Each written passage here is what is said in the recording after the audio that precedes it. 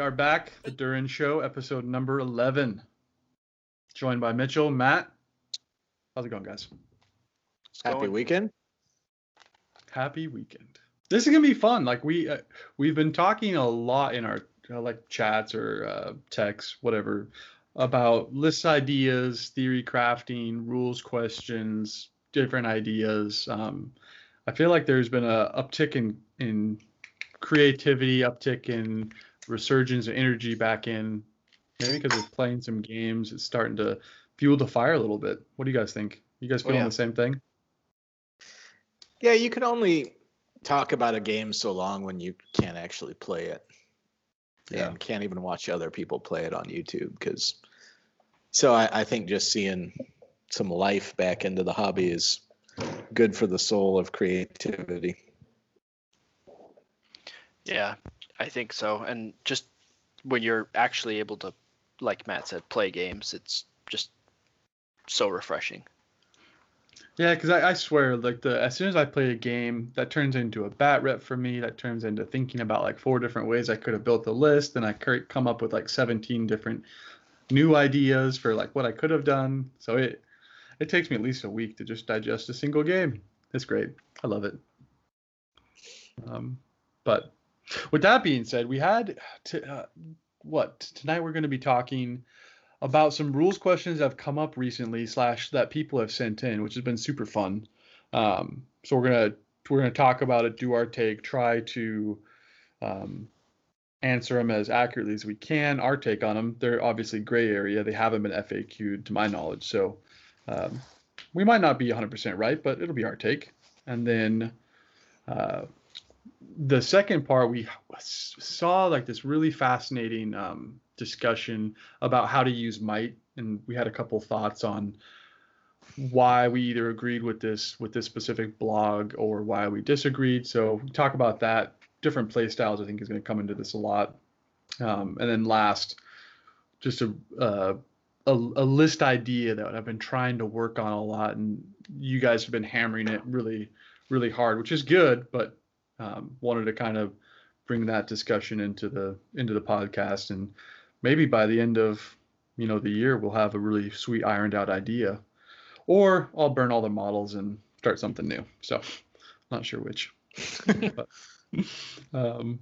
yeah, without any further ado, let's get into the first part. So rules questions, and I don't have these in any specific order.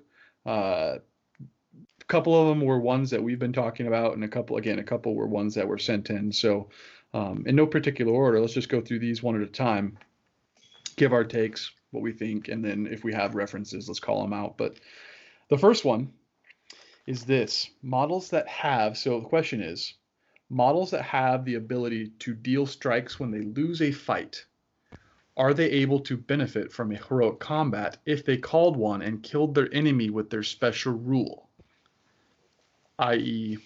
Sharky. And I had to go back and refresh my memory, but like the Sharku rule was, if he loses the fight, I think he gets 1 strength 4 hit, and he can deal a blow back at the model that's hitting him. So I think the question is, if Sharku were to lose the fight, back away, but with that special strike, in fact, kill the person that he was trying to kill, would his heroic combat go off as if he had won the fight and killed the model normally? Let me pause there. I don't want to be the first one to answer here.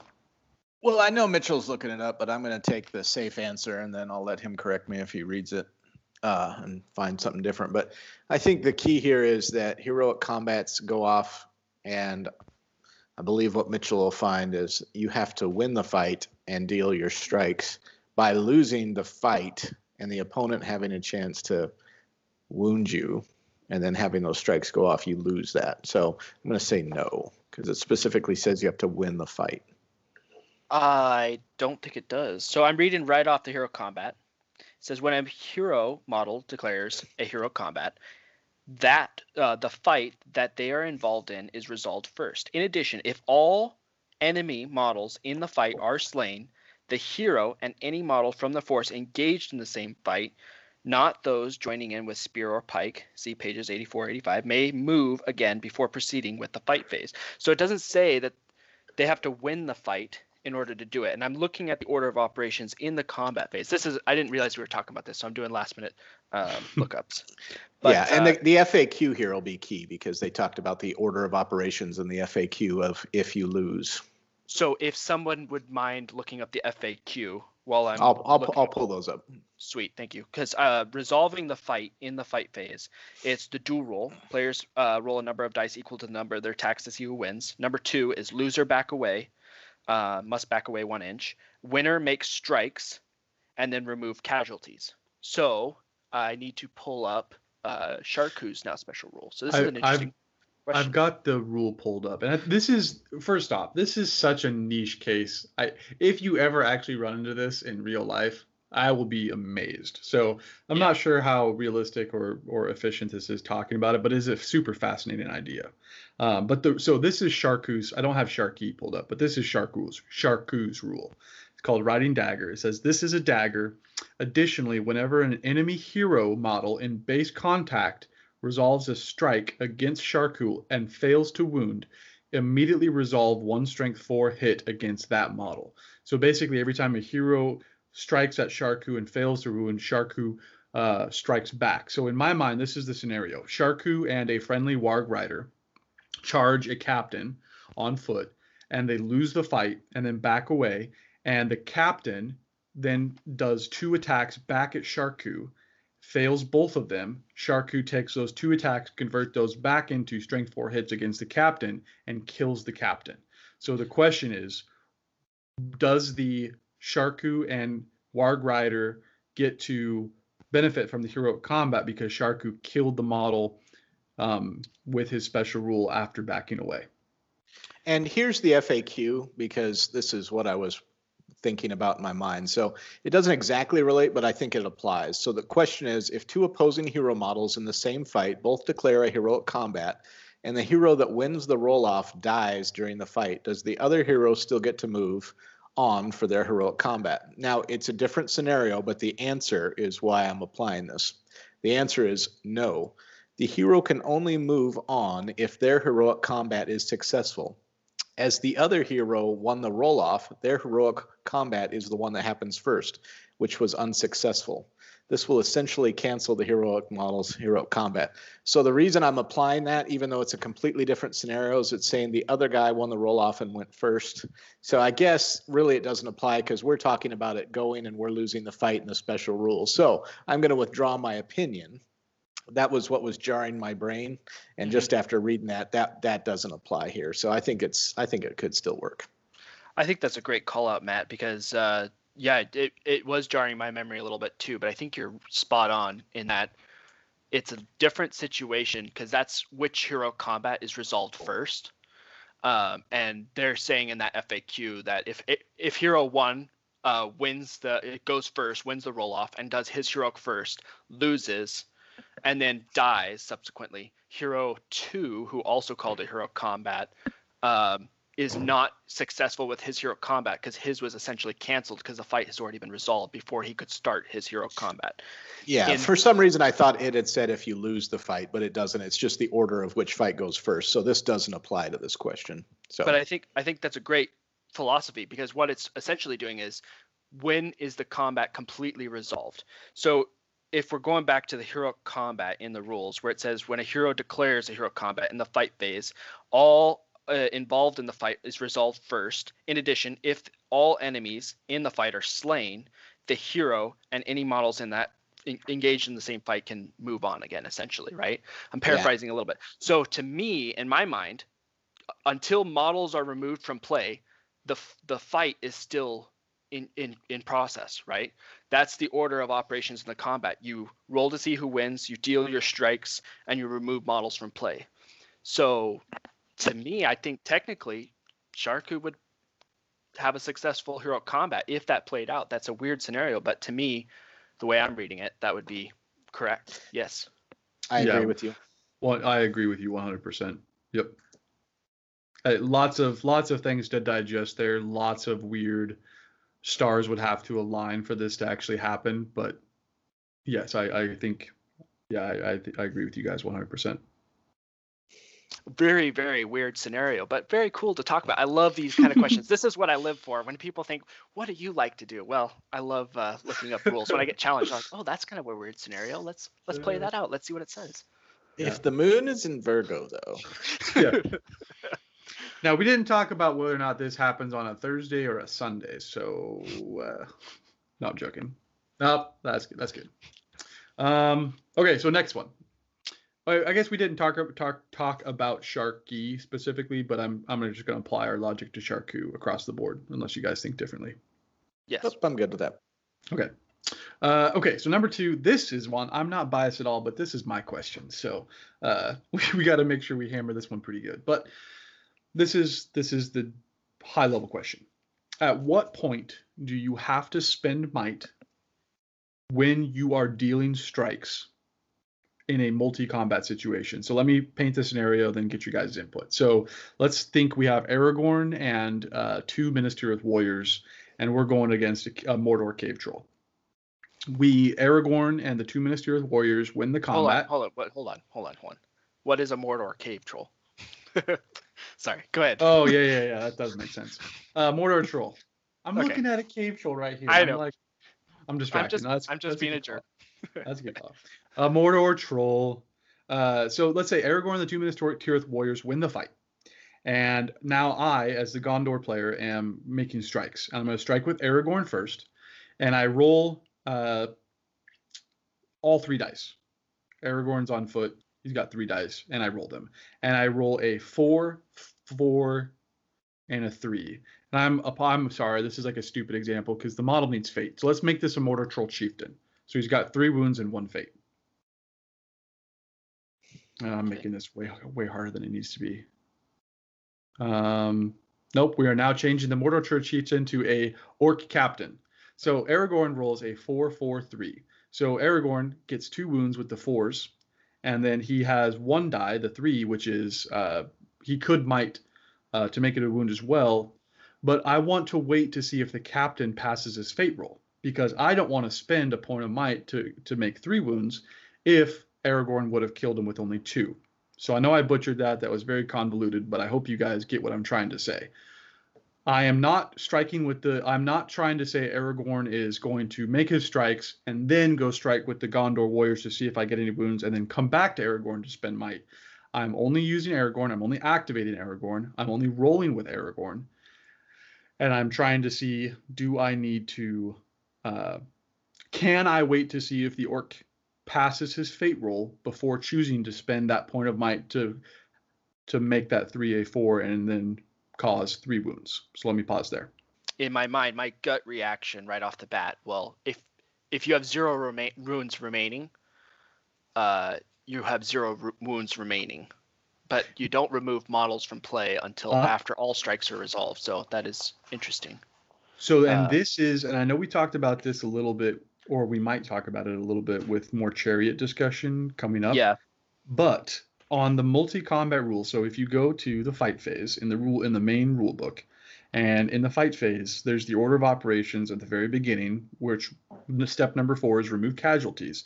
But skip that for a second because we need context. Go to page number 60? No, what is this? 46, and it's talking about multi-combats with multiple attacks. Mm-hmm. And the last part is remove casualties. It says any model that is reduced to 0 wounds is immediately removed from play as a casualty. And it even says if you have multiple attacks, you can distribute your attacks at different models. And in common play, I think we've all experienced the fact where if I am a big hero and I have lots of warriors around me, I'll just throw all my dice to speed things up. I'll throw all my dice and say, hey, I want to allocate my wounds to the warriors in this order, but I'm just going to throw 4 dice right now. I'm not going to roll 1 at a time.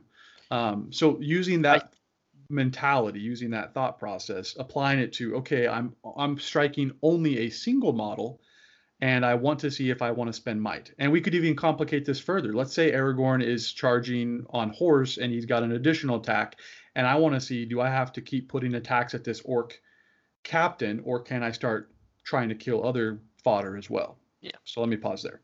I think you are spot on. This this rule that Marcus just pointed out, for those who want to look, is page 47, and it says it's its own little one sentence bold character. It says removing casualties, or remove casualties. Sorry, any model that is reduced to 0 wounds is immediately removed from play as a casualty. So this is different. I want to point out, because it says model, so that's Yes. for cavalry, that is completely different. But this is I agree. model. When the model is reduced to 0 wounds, it is removed from play immediately. So that to me answers your question right there on he has to burn the fate Right there. right there to make sure that otherwise he has to remove his model from play, and then you can distribute your strikes elsewhere. If he does not, he just has to remove it. So essentially, yes, he has to burn his fate right then, right there, and you get to see what that result is to see if he stays alive, and then distribute your attacks accordingly. I love when people agree with me. No, I'm joking. Matt, what do you think?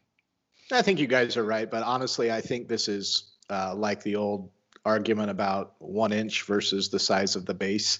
It's technically correct as written, but it's breaking the game for the sake of trying to go to the letter of the law. I mean, it's correct that it applies to the person on the ground. The fact that we're not applying it to Mitchell's chariots is silly. Yes. It's breaking the game. So this will be FAQ'd. It's no different than, is a base 1 inch or is it X millimeters, so you can't enter the control zone. I think it's silliness, but you guys are technically correct. Yeah. We're definitely going to talk about the Condish chariot part later, because I think that's what question number 5. Because this literal sentence is going to come back, because we're going to ignore it, or our personal take is we're going to ignore it in just a couple minutes. Yeah, we did talk about it a little bit in the last episode, but yeah, it is broken. I don't like breaking rules. So now that everybody's saying I'm a rule breaker, now I'm getting bitter about it. No. I don't think you're a rule breaker. I think you're following it. But I mean, taking advantage of a hole. So were the people they who need some help. Okay. And saying you could charge the guy in front of them. So. Because what I'm referencing, in case people don't know, is, and there was a lot of different applications, but if you had Tom Bombadil and you placed a model in front of him, nobody could ever technically charge the model, because 1 inch was just in front of his base, and then Tom Bombadil, no one can enter a 1 inch control zone. So that's what I'm referencing, and that I think that all got taken away by most of the TOs. Yeah, it's kind of the spirit of the game, if you will. But house rules stepped in to override letter of the law.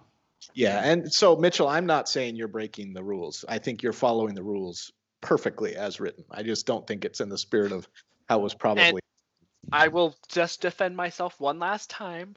Is I sent these questions into the FAQ. No. I tried to get it answered. Save this rebuttal for when we get to the Condish chariot questions. We're getting there. All right. But we talked about Condish chariot last episode. Yeah, we did talk about it last episode. We spent 15 minutes talking about that. Yeah, we did. People are sick of hearing us complain about Condish chariot.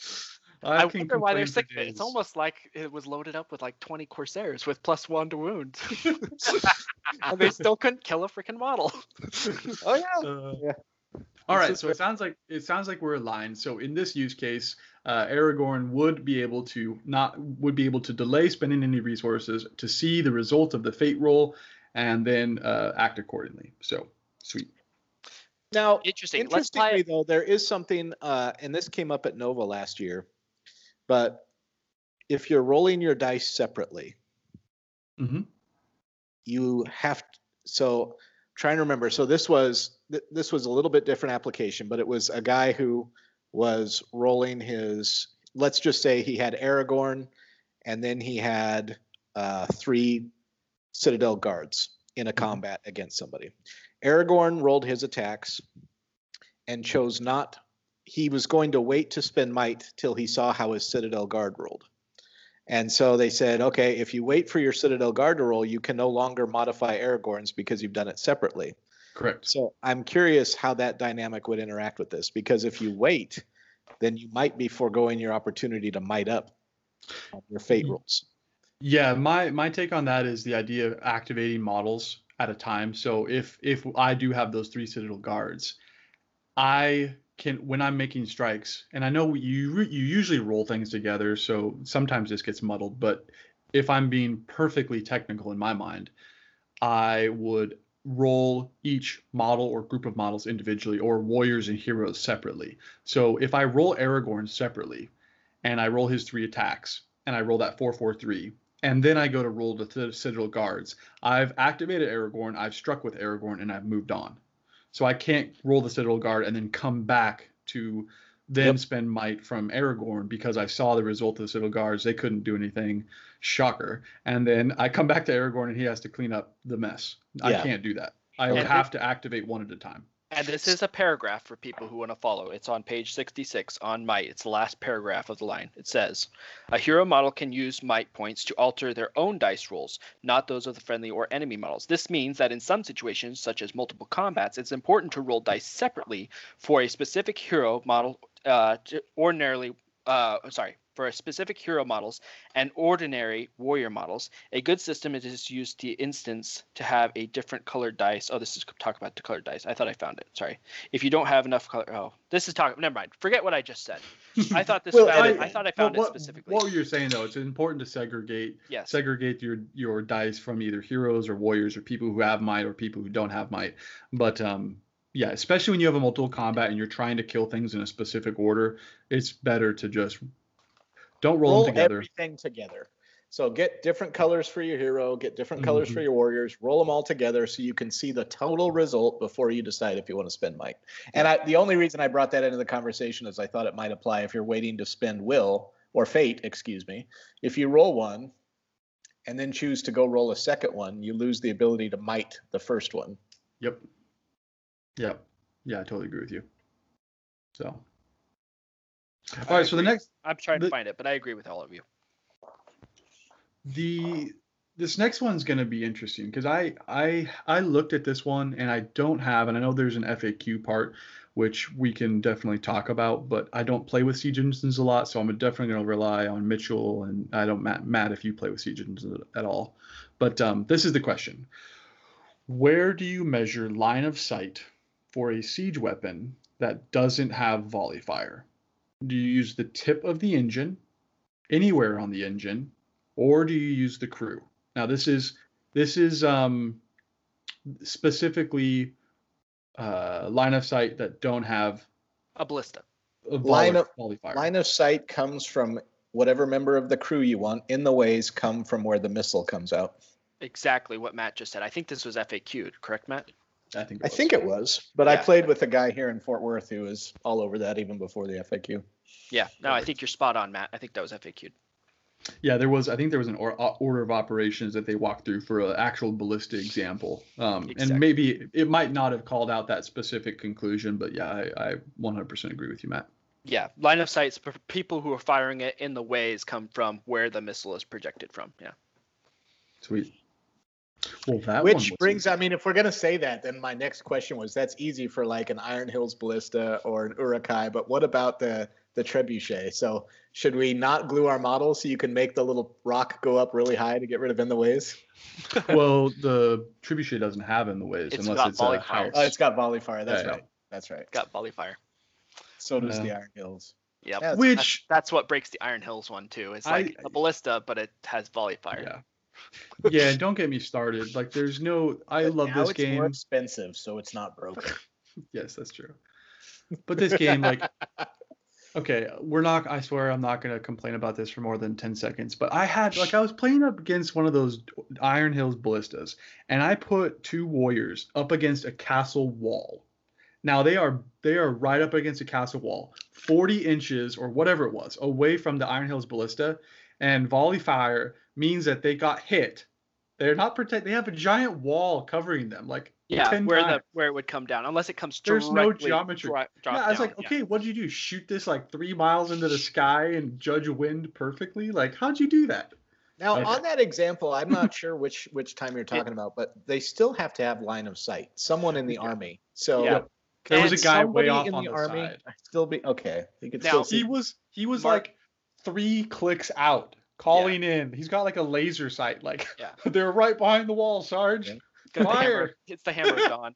Yeah. Marcus, I will say in the siege engine rules, I don't know if this applies, but and I haven't looked it up or read it in a while. It does say if it doesn't make sense for them to be hit based on the projectile, then they shouldn't be hit because, like, for instance, roofs or if they're in a building or something like that. But I think it's an exception there. this got hit by Nova, there is an exception, and this actually happened to me at Nova. The rules as written / how they were interpreted at Nova were it has to be a building or ceiling on top of you. Okay. So Something nothing directly physically covering you. Yeah, you have to be completely covered by a roof of some sort. Oh, so Ruin this was in our doubles game. That's where he was laughing.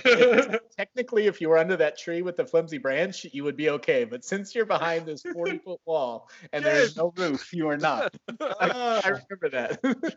I was just like, this makes no sense. But yeah, that is hilarious. Whatever. But yeah, see, I'm not the only one breaking things. Okay, this is an interesting one, and I couldn't find any actual rules, and I was looking through the new match play supplement to see. I think this might fall into something called house rules or tournament rules. I'll see what you guys think. But the question is, how do war beasts interact with terrain? I.e., can war beasts destroy terrain? And I broke this into a couple categories. Like, could they destroy trees? Could they run over trees? If a Mumak is trying to walk through a path and there is a shrub that is less than half height, but let's say maybe 3 or 4 inches tall, would that tree restrict the movement of the Mumak? Or can the Mumak hurdle something that is less than half its height? So that's question number 1. And then question number 2 is, if we're saying yes or no, is there an ability for a Mumak to either disregard or to destroy like that type of terrain? Like, I'm not asking to walk through a house right now, but more so like the idea of just a small clump of forest. So I think it depends on if you've classified it as terrain or a siege target. If it's a siege target, it can be destroyed. If it's terrain, it cannot. And then can a Mumak go over it? Depends on how high is the terrain and how does the base sit as they attempt to go if they want to end their move on it. So I think we ran into this, Mitchell, when you and I played with your chariots. We had barrels. We decided you could not destroy the barrels by going over them. And the chariot had to go around, since a chariot can't go over terrain. But if it had been a horse, they could have just jumped it. I would say a Mumak could have easily done the same thing. But that's my answer, and then you guys can correct me. I like shooting from the hip and then seeing if I'm right. Shoot first, ask questions later. Yeah. That's usually my strategy. I'm trying to quickly read through it. I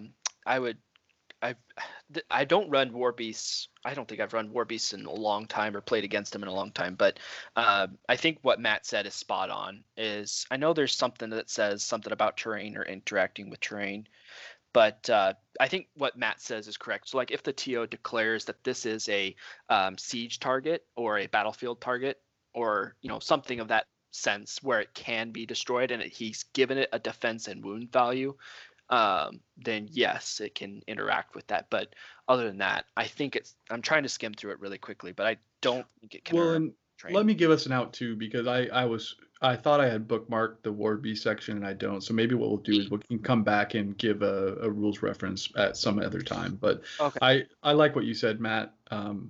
I think what maybe the situation is if you're in a game and nobody thought about giving wound values to a tree that is 3 inches tall and then a tree that is 6 inches tall, like how do you come up with that? But maybe that's more of a question for TOs, like how do you build your boards and manage your boards, especially when people are bringing Mumaks, because it's going to make the game kind of stupid. And I've seen some people just like take the tree out. It's like if there's a tree that's really hindering or is creating like move channels that would obviously prohibit a Mumak from going through. I've seen some TOs just modify the board to make it work, but this was, I guess, a little more technical. There is one, and I'll back this my opinion up by saying page 26 of the rules gives terrain, and it gives open ground, difficult terrain, obstacles, and it talks about barricades, broken walls, all the different things that count as an obstacle, and it talks about how to interact. It never talks about destroying them or moving them. It tells you how to defend with them. So I think the fact that it goes to all that detail and never talks about removing them, and then there's no special rules in a model that gives it the ability to destroy terrain. The only reference to being able to destroy terrain is when it's classified as a siege target, would be my reason for backing that up now that I've looked at the rules. I would agree with you 100% there. I think that is the logical way of doing it too. Also, the first paragraph of War Beasts and Movement says that they cannot cross objects taller than 2 inches, and they cannot make any jump, climb, or leap tests or swim tests. They automatically move unimpeded through all kinds of water features, but they may enter difficult terrain so long as it will fit. So they're very clear about what they do with terrain. It says they can enter difficult terrain or something like that as long as they can fit. So they're very, very specific about what it's doing with interacting with terrain, and I think that's clear picture too. So Nice. I think Good call out, Mitch. yeah, that is a good call. So I think I hear what you guys are saying. So I literally had this scenario happen to me just a couple weeks ago. A Mumak was charging my battle line, and there was a 3 or maybe 4 inch tree, single tree, that I hid my warriors behind. And the Mumak couldn't trample me because I basically lined my guys single file up, and the Mumak had to, pivot and then move past this tree in order to, and I kept just running around the tree. And it seemed so dirty because it was a single tree that was 3 inches tall, and the Mumak can't just run through it. I think that's the letter of the law right there. That is rough. Yeah, it makes sense based on what you guys just read, but that seems dirty. Only if it doesn't rule in your favor. Okay, so the last question I have, and I don't know if I missed a question, if you guys wrote down a different one, but this one is going to be, I think, challenging to describe over audio. So I'll do my best, but you guys clarify or jump in if I screw this up. And Matt, this is actually piggybacking off what you were talking about with the whole idea of, does a base equal 1 inch control zone? I think the question that was sparked from this conversation. So here's the situation. You have a very classic battle line. So let's say I have my 2 warriors, a sword and then a spear support. And then Mitchell, you have your 2 warriors, a sword and a spear support, and then plus maybe one other random warrior. And we're fighting up against a house or something. So there's really no way to go around. I'm fighting in a wedge, right? Yeah. And let's say this wedge, again, I'm trying to articulate this. It's 3 inches wide. So definitely more than just one model, or actually 3 models could go through this. But my battle line, I set up, I'm right in the middle. So I have exactly 1 inch on my right, exactly 1 inch on my left. And this is the question. I'm trying to get a guy past my battle line because I want to tag an objective or something in the back. And this actually happened to me in a game recently. So here's what happened. My sword, my spear are lined up in the gap. Mitchell, you engaged my front guy, so my control zone's now gone, right? Mm-hmm. And you want to there's an objective right behind me, and you're trying to get to the objective, and you want to charge past. The question is, how do you factor in or think about the control zone from the spearman? So if you imagine this battle line, you charge the front guy, there's no control zone, so now you're trying to run past to get to that objective, but my spearman's sitting back there, and I know a lot of times we either ignore or forget about the control zone of the spearman, but in this specific case, it actually was critical. There was several victory points on the line, and we played it that I just didn't do it. I just charged both guys into the front guy because we didn't want to deal with the conversation of I don't know where this falls, but I wanted to talk about this. So hopefully I described that. You guys understand what I'm trying to get at. Let me pause there. I think you guys played it right. Where this gets bad is when you're saying you can't charge a model because of another control zone that you would enter. So I think you can always charge a model if it makes sense to do so. I don't think you can ignore a control zone to be able to move and get around it. So in that case, you couldn't move around the wedge without entering an enemy model's control zone. Therefore, you had to charge somebody when you entered it. So I agree with how you played it. This is going really into the spirit of the game, and I know there's all kinds of things. Never assume what the writers intended. Never. All these no-nos. Don't do this. But at some point, what is it? The second rule or something like that? What makes logical sense? What makes sense? And that goes back to what Matt says. yes, technically you're entering a control zone that you're not able to charge that particular control zone, but you are also trying to enter a control zone of someone who, even though it's a fraction of a difference, you're trying to intend to charge the nearest person to you that you're able to get to, right?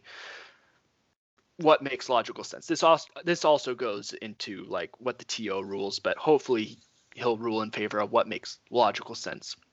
And when I teach people how to play, the idea I give of what the control zone is, because to me this is what makes sense of why this control zone even exists, is if you're standing in battle doing nothing, are you going to let some guy run past you and go grab your prize? No, you're going to step in way of him. But if you're trying to, support, or if you have other friendly models in the way of you, like, how are you going to step in front of them? So like, it just, to me, it's the logical sense. I might be rambling, but that's, to me, is what the logical sense.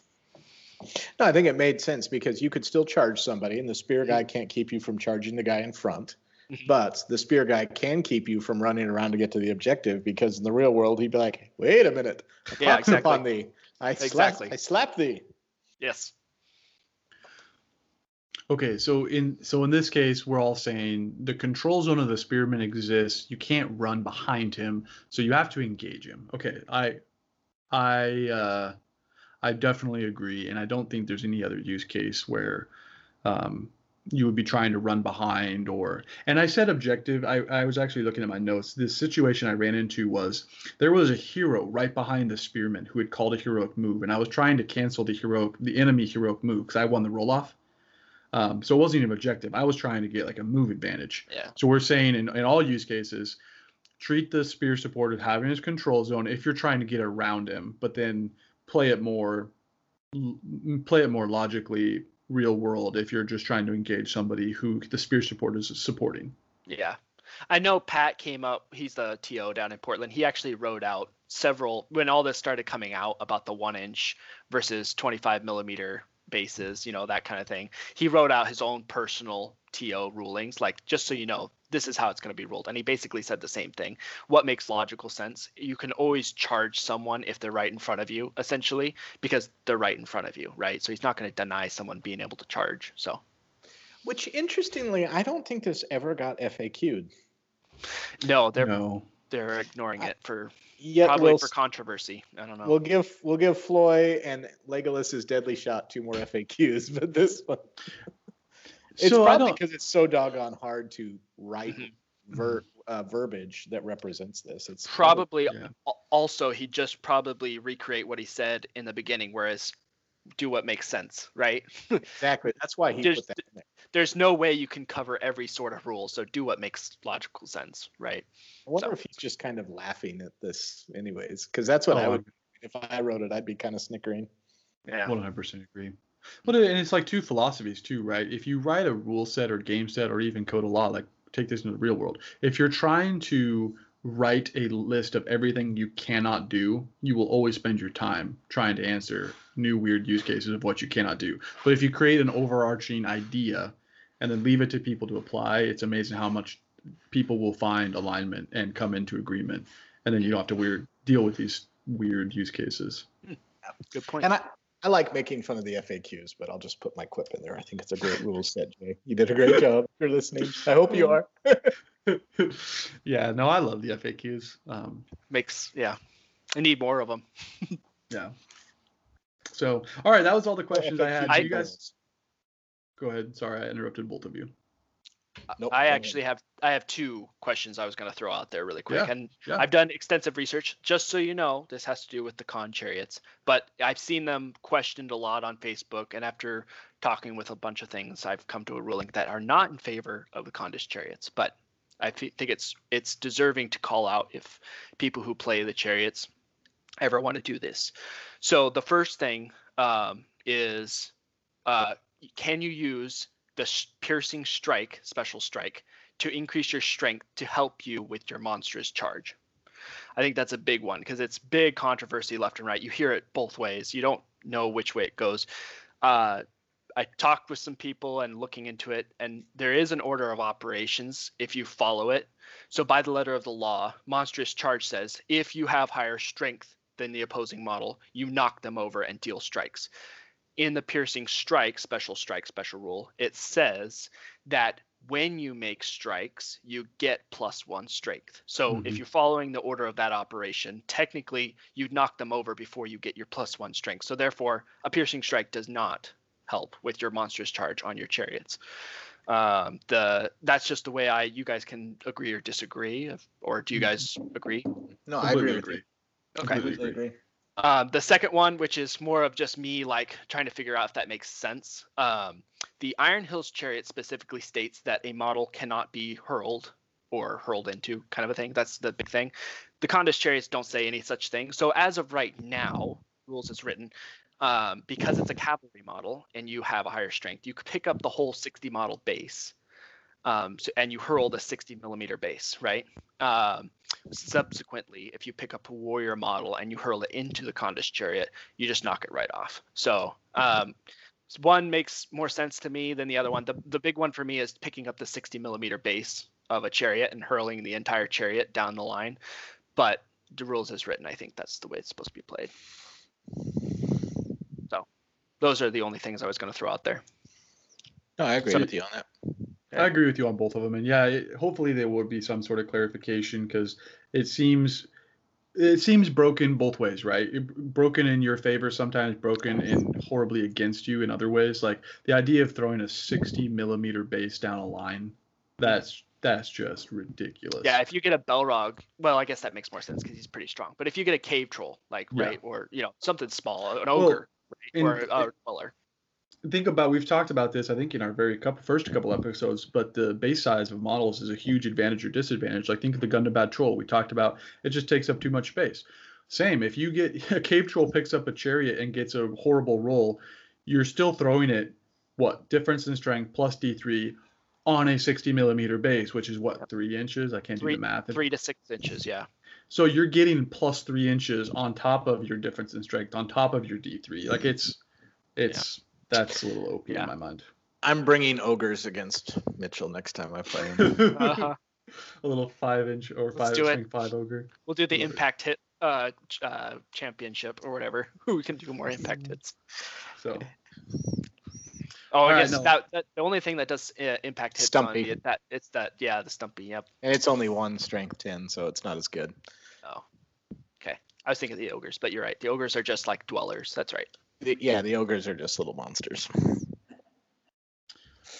So that was rules. I really enjoy that. So if you're listening, you have other ideas that you're thinking about, please send them in. We love to talk about it. We do not guarantee that we will ever get them right. We do not guarantee that we will be sound intelligent when we talk about them, but it is super fun to try. So which is why all three of us, I think, make a very strong point whenever we argue in the favor of rules, where we list page numbers. I can't emphasize that enough. I can't tell you how many times on Facebook I've given up trying to correct people on rules on Facebook, because as soon as you cite a page number, everybody else cites against you or something, and they don't list any rules citation or anything. They just say, nope, that's not right. And I'm like, well, okay. I know that explicitly says you're correct, but we don't look at the rules. Like, it just doesn't seem right. This is the way we play.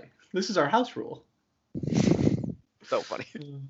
But no, okay. So the next thing I wanted to chat with you guys about. So there was somebody sent me a blog post, and the blog, let's make sure we give them a shout out. This was pretty sweet. But basically the thought of the blog was some cool situations or scenarios on how to conserve might or how not to waste might.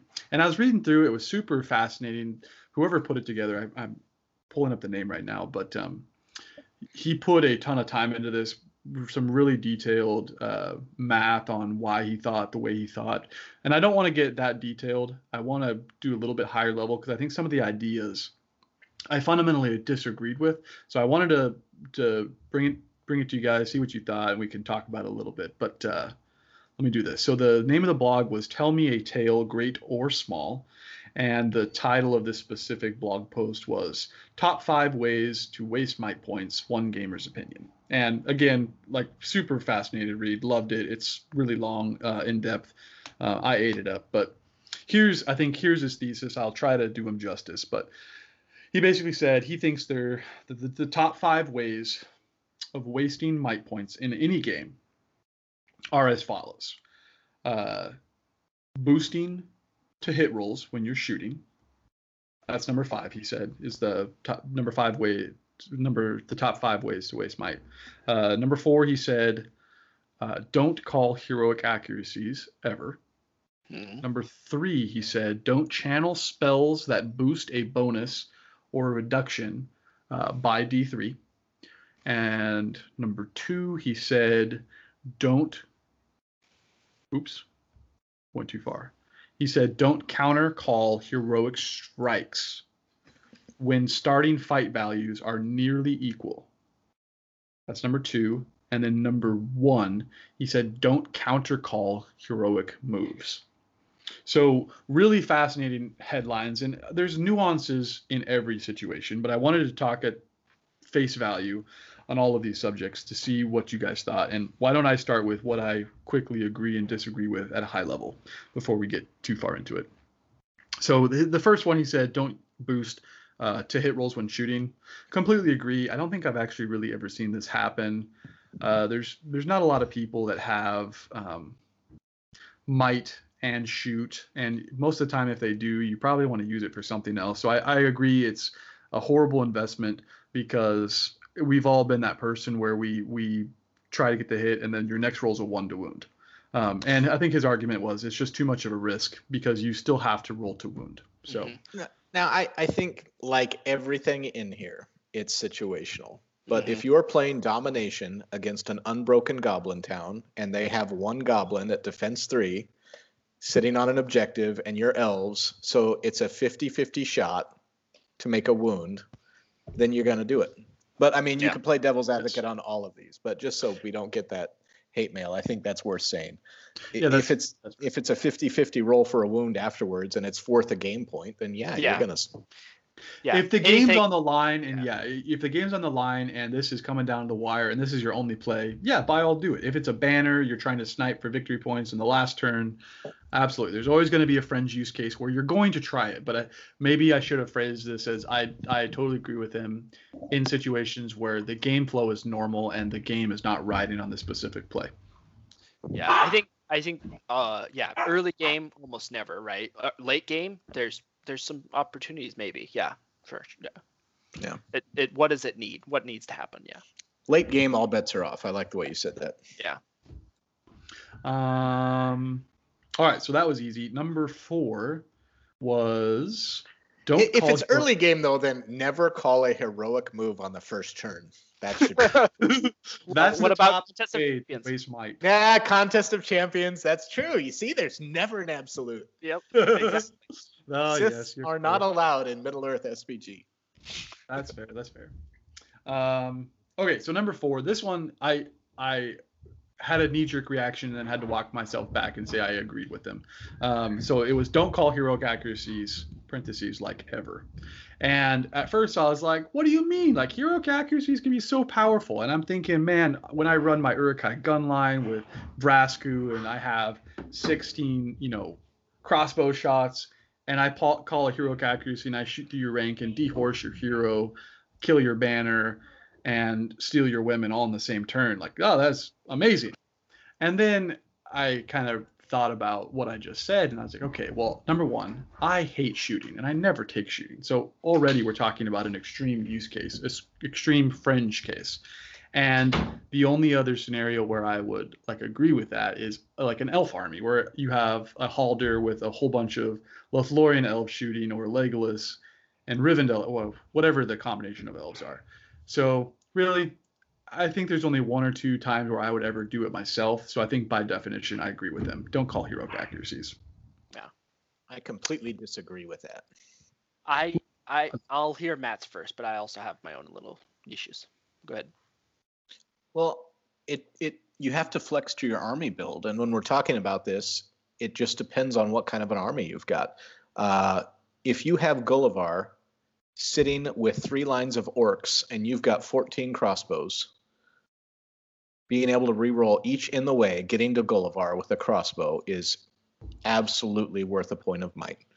I happened to play a game against the Witch King with Iron Hills crossbows, where the Witch King was sitting on a piece of terrain with an in the way, but he was up 6 inches sitting on a fell beast, and I called a heroic accuracy with 6 crossbow shots, killed the fell beast because of the heroic accuracy, and the Witch King took falling damage all the way off the tower. Absolutely worth it. So I think there's many scenarios. I remember the scaredest I've ever been running Azog was at Nova playing against a really neat guy, but he was playing Rangers of Athelion, and he had, I think it was 37 bows. And so I was like, no big deal. I'll put all my Gundabeds in front of Azog in the first turn of shooting. He called a heroic accuracy and had 37 shots at Azog. It was absolutely worth it. Yeah. Now, didn't kill Azog because of blind luck, which is the only reason I won that game. So maybe that supports the guy's notion. But I mean, stuff like that, you're going to do it to get more odds of getting eye on target. I mean, I would pay 5 might in that scenario to be able to say I'd get 37 shots at Azog and roll the dice. Let me qualify my stance maybe a little bit before we get too far into the weeds here. So, Matt, I think what we're saying is almost the same thing. Don't call heroic accuracy unless your win condition relies on shooting. So you've built your 37 Rangers of Athelion archer list, or you have a gun line of crossbows. So this isn't like a dwarf ranger and his 5 ranger buddies who are going to call a heroic accuracy. So you've had to have made an investment in your shooting ability, and you have to have quality shots before you're ever thinking about using heroic accuracy. I still don't think we're agreeing, though, because in my Iron Hills army, 6 crossbows was in a win condition, but the Witch King is sitting up top with a huge fall. Oh, you did it with the 6 crossbows. I did it with 6 crossbows, and I killed the fell beast. So before we go any further, before we get people messaging and yelling at us, I think they FAQ'd you can't do a heroic accuracy to intentionally hit the mount, just so you know. No, I didn't do that. I was just going for the Witch King. Okay, but you were trying to hit the Witch King. I wanted the in the ways because he was up on a piece of terrain that had, I'm not sure what they're called, but where the little things stick up that the archers shoot through. Oh, okay. They were really tall, so there was an in the way to just get to the fell beast or the Witch King. Okay, so you're still trying to hit the. Okay, I see what you're saying. I think you're spot on to Matt. I think I agree with both of you. I think it's very situational, super situational. Like if you have Rangers of Athelion or even Dunedain Rangers, when you have 15 Dunedain Rangers and you have 15 points of might just between those Dunedain Rangers, and all they can do really is call heroic accuracy. Yeah, maybe one of them will call heroic accuracy. Like it's where you build your armies, but also like. What is it? What's your risk versus reward? It's all math to you, right? So I kind of agree with both of you. I think in that case, we'll reference this guy for his article because he wrote a good article. And then we'll also reference our friends at Drawn Combat. I would take 5 minutes and I would look at my odds in their little table and I would make a decision. There you go. Yeah, that's a good call. And I will say there was like a funny caveat he put in when you read through the article, you'll see. But he's like at the very end or I can't remember where he put it, but he's like BTW. This goes out the window completely if you have Aragorn who has might for days and doesn't care what he spends it on. So that's true. Aragorn can call whatever he wants. So all right. So number 3, don't channel spells that boost a bonus or reduction by D3. And so a couple examples here. So if you think Sap Will is if you cast it, you get a D3 Sap Will, and if you channel it, it becomes D6. Or Drain Courage, if you're casting a Drain Courage on somebody, you reduce the model's courage by 1, but if you channel it, it goes to D3. Or Black Dart. Right? Black Dart and Banishment, those are a single wound, or wound attempt or strike, whatever you want to call them. They're different, but I think Black Dart's the riskiest one because you have to roll to wound, and then you have to roll to see how many wounds you get. So I think we're gonna get into definitely again situational and more risk versus more reward for all of these. But maybe just for simplicity, Banishment is easy because that's an auto wound. You don't have to consider the odds of getting the wound roll. So Banishment is 1 wound normally. If you channel it, D3 wounds. I agree with this just because I've never, ever done it. So that must mean I agree with it. And plus, you still have the fate to get through for those things. So you could lose it. I disagree. This is where it comes into situations. But if you have Gandalf the White or Galadriel Lady of Light and you're staring at a shade across the way. Yes. Yeah. That's exactly what I was You are thinking. absolutely going to channel that, because you're either going to A, get through it and possibly one punch it. Yeah, you might not, but you're going to B, for sure make them burn a lot of will to try to resist that, because they don't want to be one punched either. Yes. So if you channel something, automatically your opponent's going, oh my gosh, like it's a psychological game. Like, I got to resist this. I got to do whatever it takes to resist this. And they might blow through all their will, you know? Just Yeah, 'cause 100. possibility. Or when you call the channel, they just move back. Yes. Yeah, okay. Maybe we should clarify the fact that make sure you have your ducks in a row and you don't call this spell and then everybody like takes 2 steps back and now you're out of range. That's why it becomes so hard. Is you have to call the channel before the moves are made. So you call the channel, someone can just. I mean, yeah. You basically got to make sure you're on a fell beast or you're on like Gandalf with 12 inches of movement. You got to make sure you can get to what you're trying to do. Yeah, but Matt, that's actually good. So like Lady of Light, she's stuck on foot, and if you're a shade and you hear that channeling, maybe for one turn you sacrifice your shade's ability and you just move backwards, so you can't get hit. You can't get targeted. Unless the Lady of Light moves first, then you'd have to burn a point of might to call her moves. Now you're both canceling each other's moves. So now you're both burning a point of might. With the moon in Virgo. I think this is more just academic. There's so much, again, so much nuance to all of these. But I think it's so hard to say you can never do this. There's a reason for everything, right? So I think that's just my general approach to this article. Yeah, and it's good clickbait, right? That's how you get people to read it, because an absolute. Well, then they got me. I'm completely suckered in this one with the fringe thing. That if the game's on the line, maybe. But I've never spent might to channel a D3 type. So this could be my take, and it's totally wrong, but this is just what I've been playing with. I've been playing with a lot of Angmar lately and a lot of Gandalf the White. And so I've had the chance to mess around with these. And I think my philosophy has changed. So beginning, I used to think magic sucked, and I would avoid magic like at all costs. I thought it was a total waste of points, too unreliable, blah, blah, blah. Well, then I experienced how powerful and potent magic could be. So then I thought, oh, magic's the best thing ever. I'm always going to take magic. And then you find out, okay, magic has its limits. And then I got into this weird zone where somebody challenged me. They're like, hey, just try it to see what happens. And again, I think there's risk reward, but the reward and the amount of strategies that open up to you if you're willing to go down these paths is incredible. And I'll use something simple here, the Drain Courage. If you have a terror-based army, so you're an evil army that's doing the Harbinger of Evil, and you start a strategy early on of draining courage on an enemy leader, and you get to late game and you, with either 1 or 2 casts, maybe 1 channel on here, you've reduced that enemy's hero to courage 1 or 2 and they run away. It is unreal. Like Aragorn at courage 2. Can you imagine?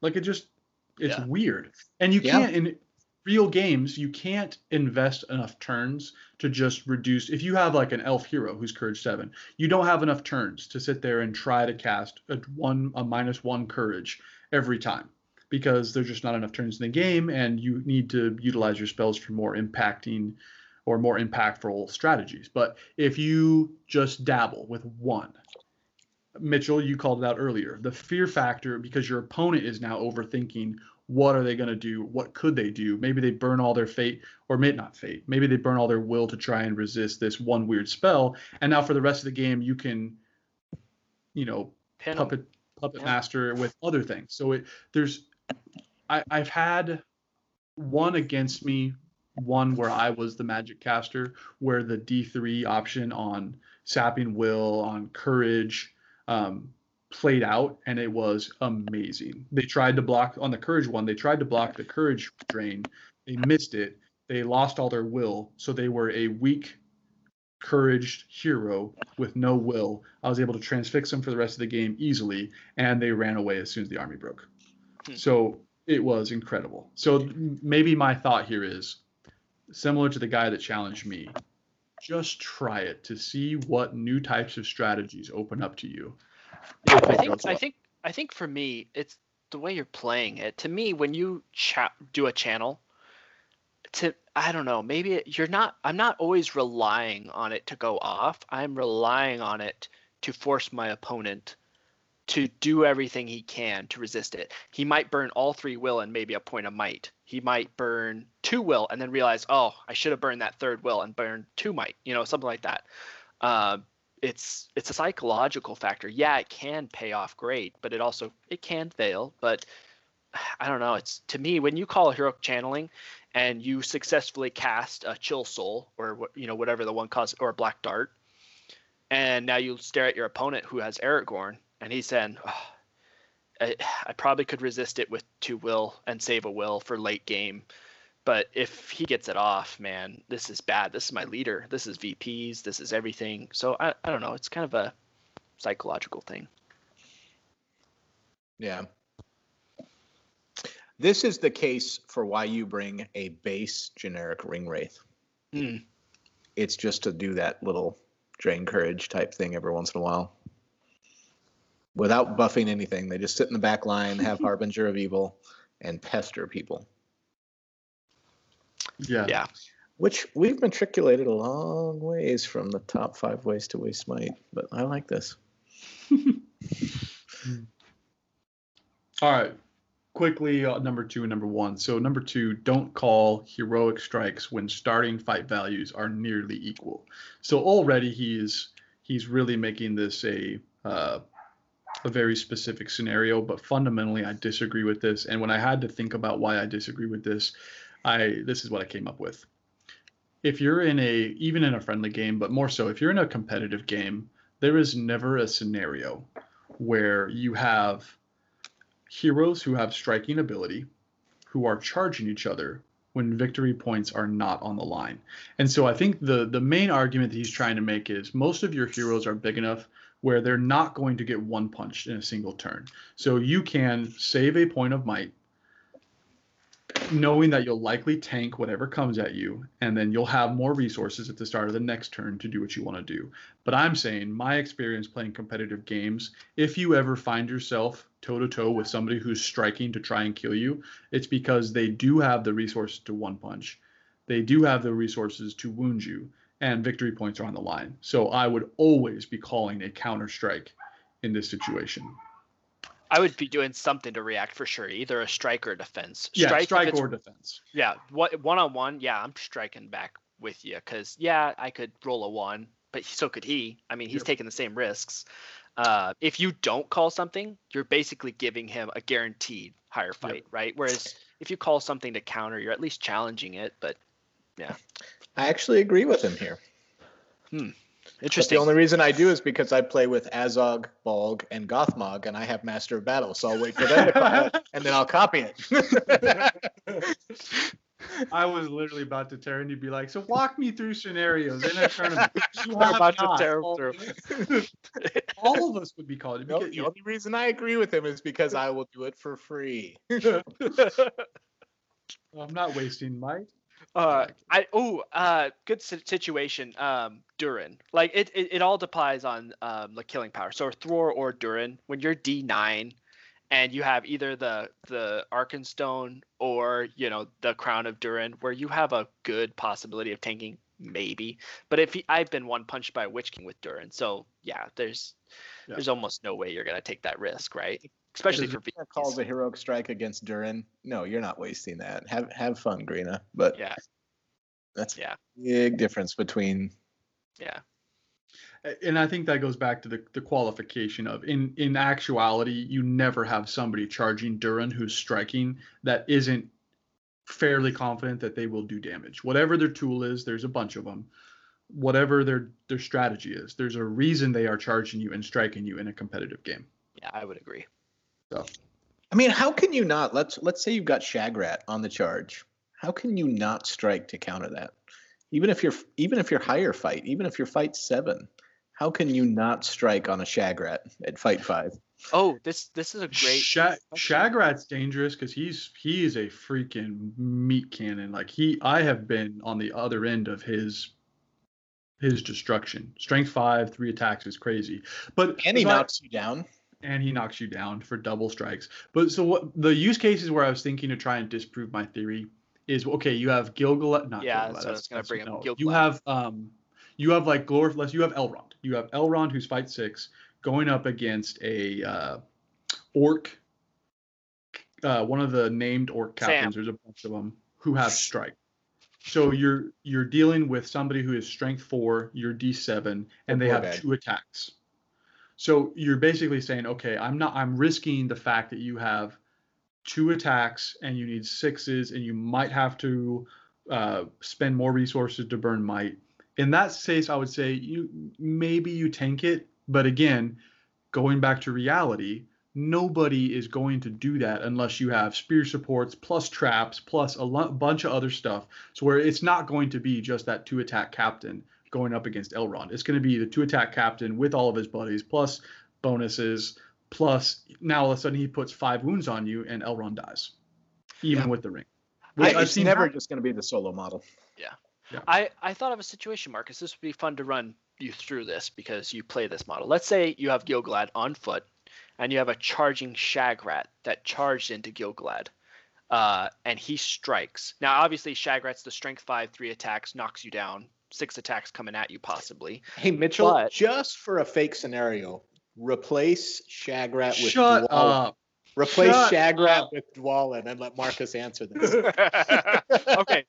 Interchangeable. Would you call a strike to counter it, knowing that you're a guaranteed fight 10?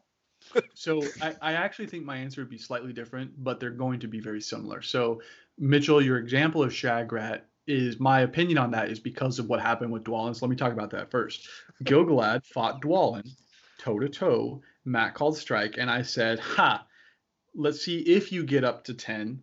I'll worry about it then.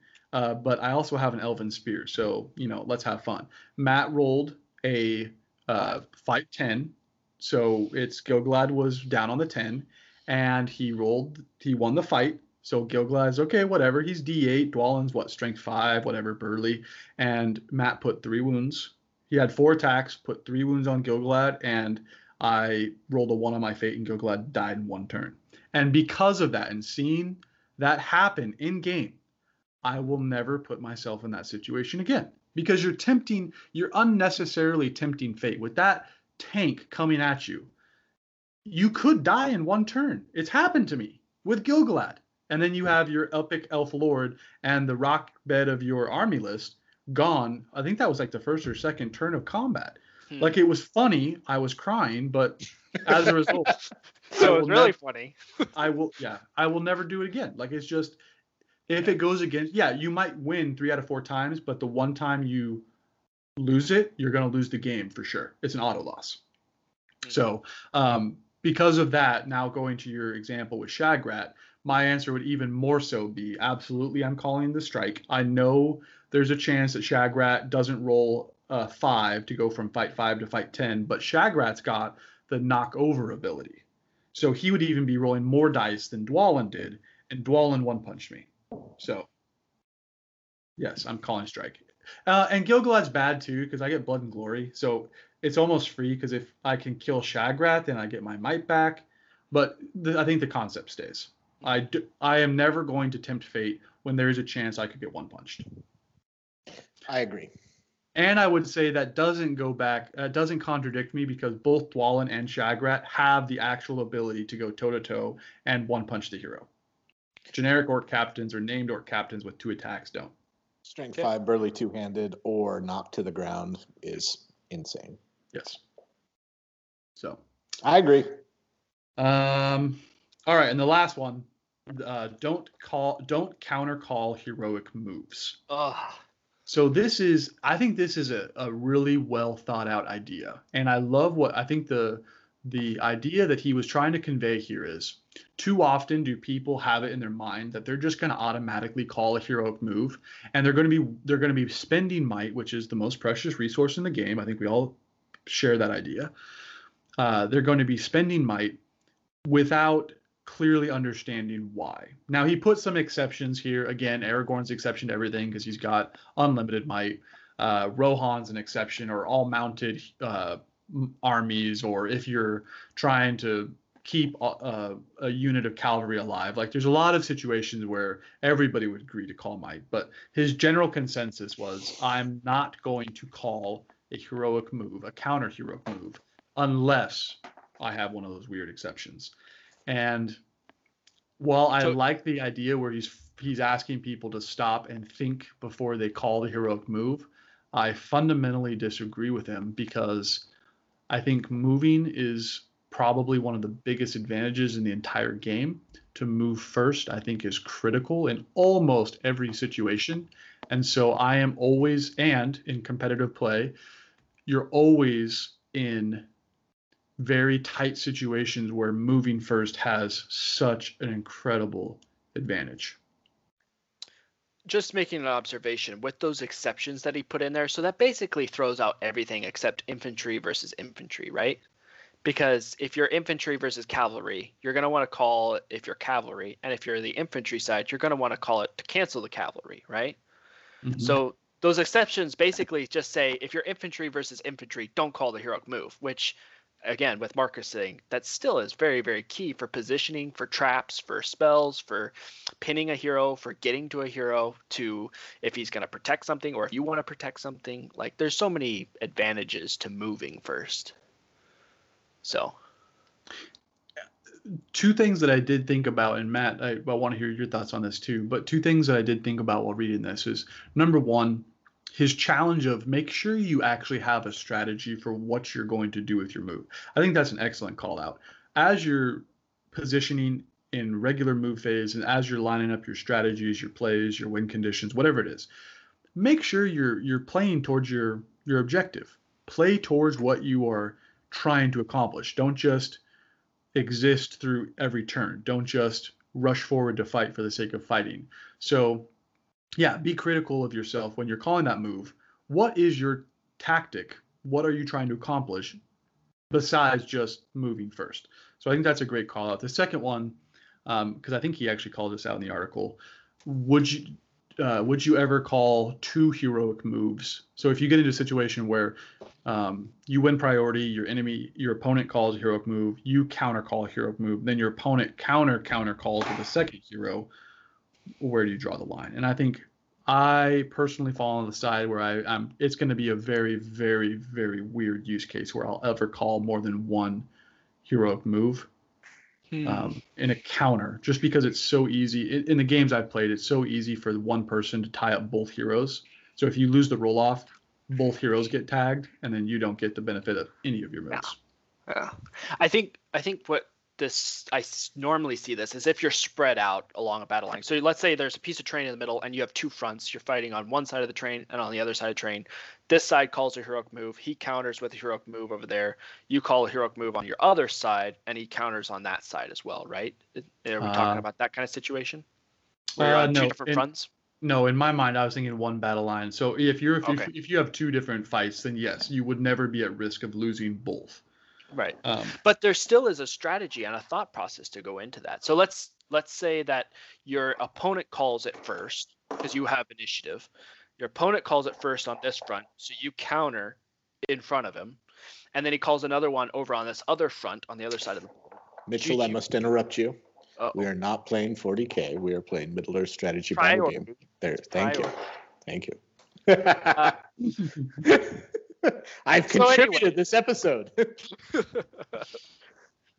I've just been slapped. Okay. Anyways, so he calls his second heroic move over on this other side of the board with his other battle line.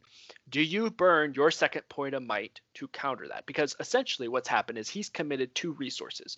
And so far you've committed 1. You could risk it all and win, and he could lose out on one side, the one that you countered with, and thus he essentially lost a point of might, whereas you didn't lose anything. You gained everything. Or could you call the second heroic move to counter his second heroic move and automatically lose one of your points of might? You're thus saying, yes, I'm automatically losing 1 point of might, but you're automatically losing 1 point of might, and I'm guaranteeing one of my fronts is going to move first. There is analysis, I think, that needs to be debated in your head before you automatically just call that second heroic move. Do I want to risk it all? Or do I want to offer up the 50-50 split and sacrifice a resource? Yeah, I definitely see what you're saying there. And maybe something to even add to the argument, because I think it supports your thought process, is how important positioning is at every facet of the game. So I can't remember where we were talking about it, but we were talking about what's the giant tournament in the UK, the World Tournament? Oh, I'm Articon? blanking. Ottercon, yes, I'm totally blanking. Um, there were some high-profile games there where all might was spent on the board within the first few turns because people were spamming moves and marches to get positioning. And I think the one game we were talking about specifically, by turn 2, somebody had spent all of their might on movement-based Sounds like me. heroics, and they ended up winning the game handily. So it's just there's so much advantage from moving. So in your situation, Mitch, when you're trying to do the math in your head, like, is it worth it? The first thing that came to my mind is, okay, well, am I Matt and do I build 15 might into every list that I play? So might's not really that scarce of a resource. Yeah, absolutely, I'm calling it. But maybe I'm trying a weird idea where I'm taking Angmar and I only have 3 or 4 might to begin with. Then all of a sudden, that is a very different question. But supporting your idea, I wouldn't be in that position because that's not my win condition. If I'm playing that army properly, I shouldn't be in a case where I'm fighting on 2 fronts and need to move first. I should have already been playing my army in such a way where I would be out of that or not even in that scenario. I think it goes for me. I obviously this is just goes with whatever you're playing first or playing at the time. When I'm just dwarves, yeah, move initiative is great, but there's only so much movement you can do to take advantage of it. Yeah, it's great to have it, but I don't know, you can also tank a lot of things. So maybe you're more likely to call heroic combats than you are heroic moves. I don't know. That's just an idea that was coming to my head. Not always the case. I agree that moving is so huge in the game. But if the fighting on 2 fronts thing, I find that I've never had a game where I'm fighting on 1 front with my chariots. It's always going to be 2 fronts. And so to call a heroic move on both fronts is automatic for me because the chariots need to charge. It has to charge. They have to do something. So even though I'm going to lose 2 points of might and one of them's going to be a lost forever, but it's at least one of them's a guaranteed to go first. That's the thought process that I'm talking about that's going through my head. Yeah. If I'm dwarves, I probably won't call a second heroic move. Right. You know, I'll call it on my main front, yeah, because that's the one I really want to do something. But on the second one, they're fine. They're D7, D8. They can tank it. I think you guys have pretty much called it out. This is why I build armies the way I do, and I love Corsairs. Everybody knows I'm playing Corsairs right now. They're low on might, so it messes with my usual strategy. And Mitchell took advantage of that last time we played because he could outmove me. I purposely call a lot of moves in my typical build to drain people of their might. And if they choose to conserve their might, then I always have the advantage.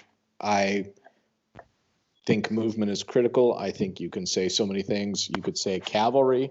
You could say spell casting. You could say gap filling. You could say battle line formation. I don't believe this belongs on the list because it is situational to the extreme. It matters what army makeup you've got. It matters what turn sequence you're in. It matters what scenario you're playing. I spend the vast majority of my might on heroic moves. Yeah, and we're also I do as well. I spend most of my might as heroic moves or combats, right? Those are the big ones. But we're also kind of getting into this double heroic move thing. But I think based on the paragraph, he's talking about just even one heroic move is called he's countering, correct? Well, and I don't want to speak for the dude because obviously Okay. I'm just reading the paragraph. But I think, yeah, to a certain extent it's clickbait. But I think fundamentally he came up with a really interesting way to put math around the idea of challenging norms and making people think. Like I read this article and I was like, well, I don't agree with anything. And then I went and thought about it, and you start putting pen to paper, so to speak, on why you're doing the things you're doing. And you kind of like, oh, actually, yeah, I do get kind of lazy with my positioning. I do get kind of lazy with, what army am I building? And am I dwarves, so I don't really need to be moving, or I'm not really worried about traps. So why am I not taking better advantage of the fact that I don't really care as much? So I think fundamentally my take was he's challenging the norms and forcing you to really think. And by doing so, he's fleshing out the fact that everything is so nuanced. Every game is different. There is no absolutes in this case, because you're going to find an example to do every single thing he's saying not to do. Good point. I also think, yeah, that's a great call out too, because I'm thinking about like situational cases. Like some armies are built to counter move. Like that's all it is. Like the ones I'm thinking of are hobbits and corsairs. Like hobbits, they don't have the movement to engage you and to wrap around, but they do have the movement if you charge them to wrap around you, right? So they're definitely a counter move army. So I probably wouldn't call heroic moves with hobbits, unless it absolutely forced me to. But I would think corsairs are built the same way, right, Matt? You want them to charge you, and then you wrap around and you do what you want to do, right? Unless you're playing lawnmowers. But okay, I broke it. Super fascinating discussion. And I loved reading it. It was super, super great. So, and one last time, the blog is Tell Me a Tale, Great or Small, top 5 ways to waste might in Middle-earth SVG. Super, super fascinating read. He must have spent a ridiculous amount of time putting the tables together when he was coming up with his math of why he thinks some things are better to do versus others. And yeah, it was super fascinating. I love that. So, well-written article. Yeah, it got me in. Hook, line, and sinker. Yeah. That was fun, guys. That was a lot to unpack. I hope we did everybody justice. The blog and the questions. Again, love hearing the ideas that are coming in. If you have questions, hit any of us up. We don't really have a medium to collect these things yet. We should probably think about that at some point. Well, I'll just plug the Instagram account right now, _Durin show. Shoot us messages on that. Get in touch with us if you want. Yep, Instagram. And I think. Oh, I was gonna say, I think we also love like weird use cases. So why they might not be practical, like the Charku thing. Tell us what you're running into, because it's really fun to think about and talk about. Absolutely. I like it. I think a lot of people see us interacting on Facebook too, so most people get in touch too. So, well, excellent. Thanks, guys. Thanks, everybody. See you later. Later.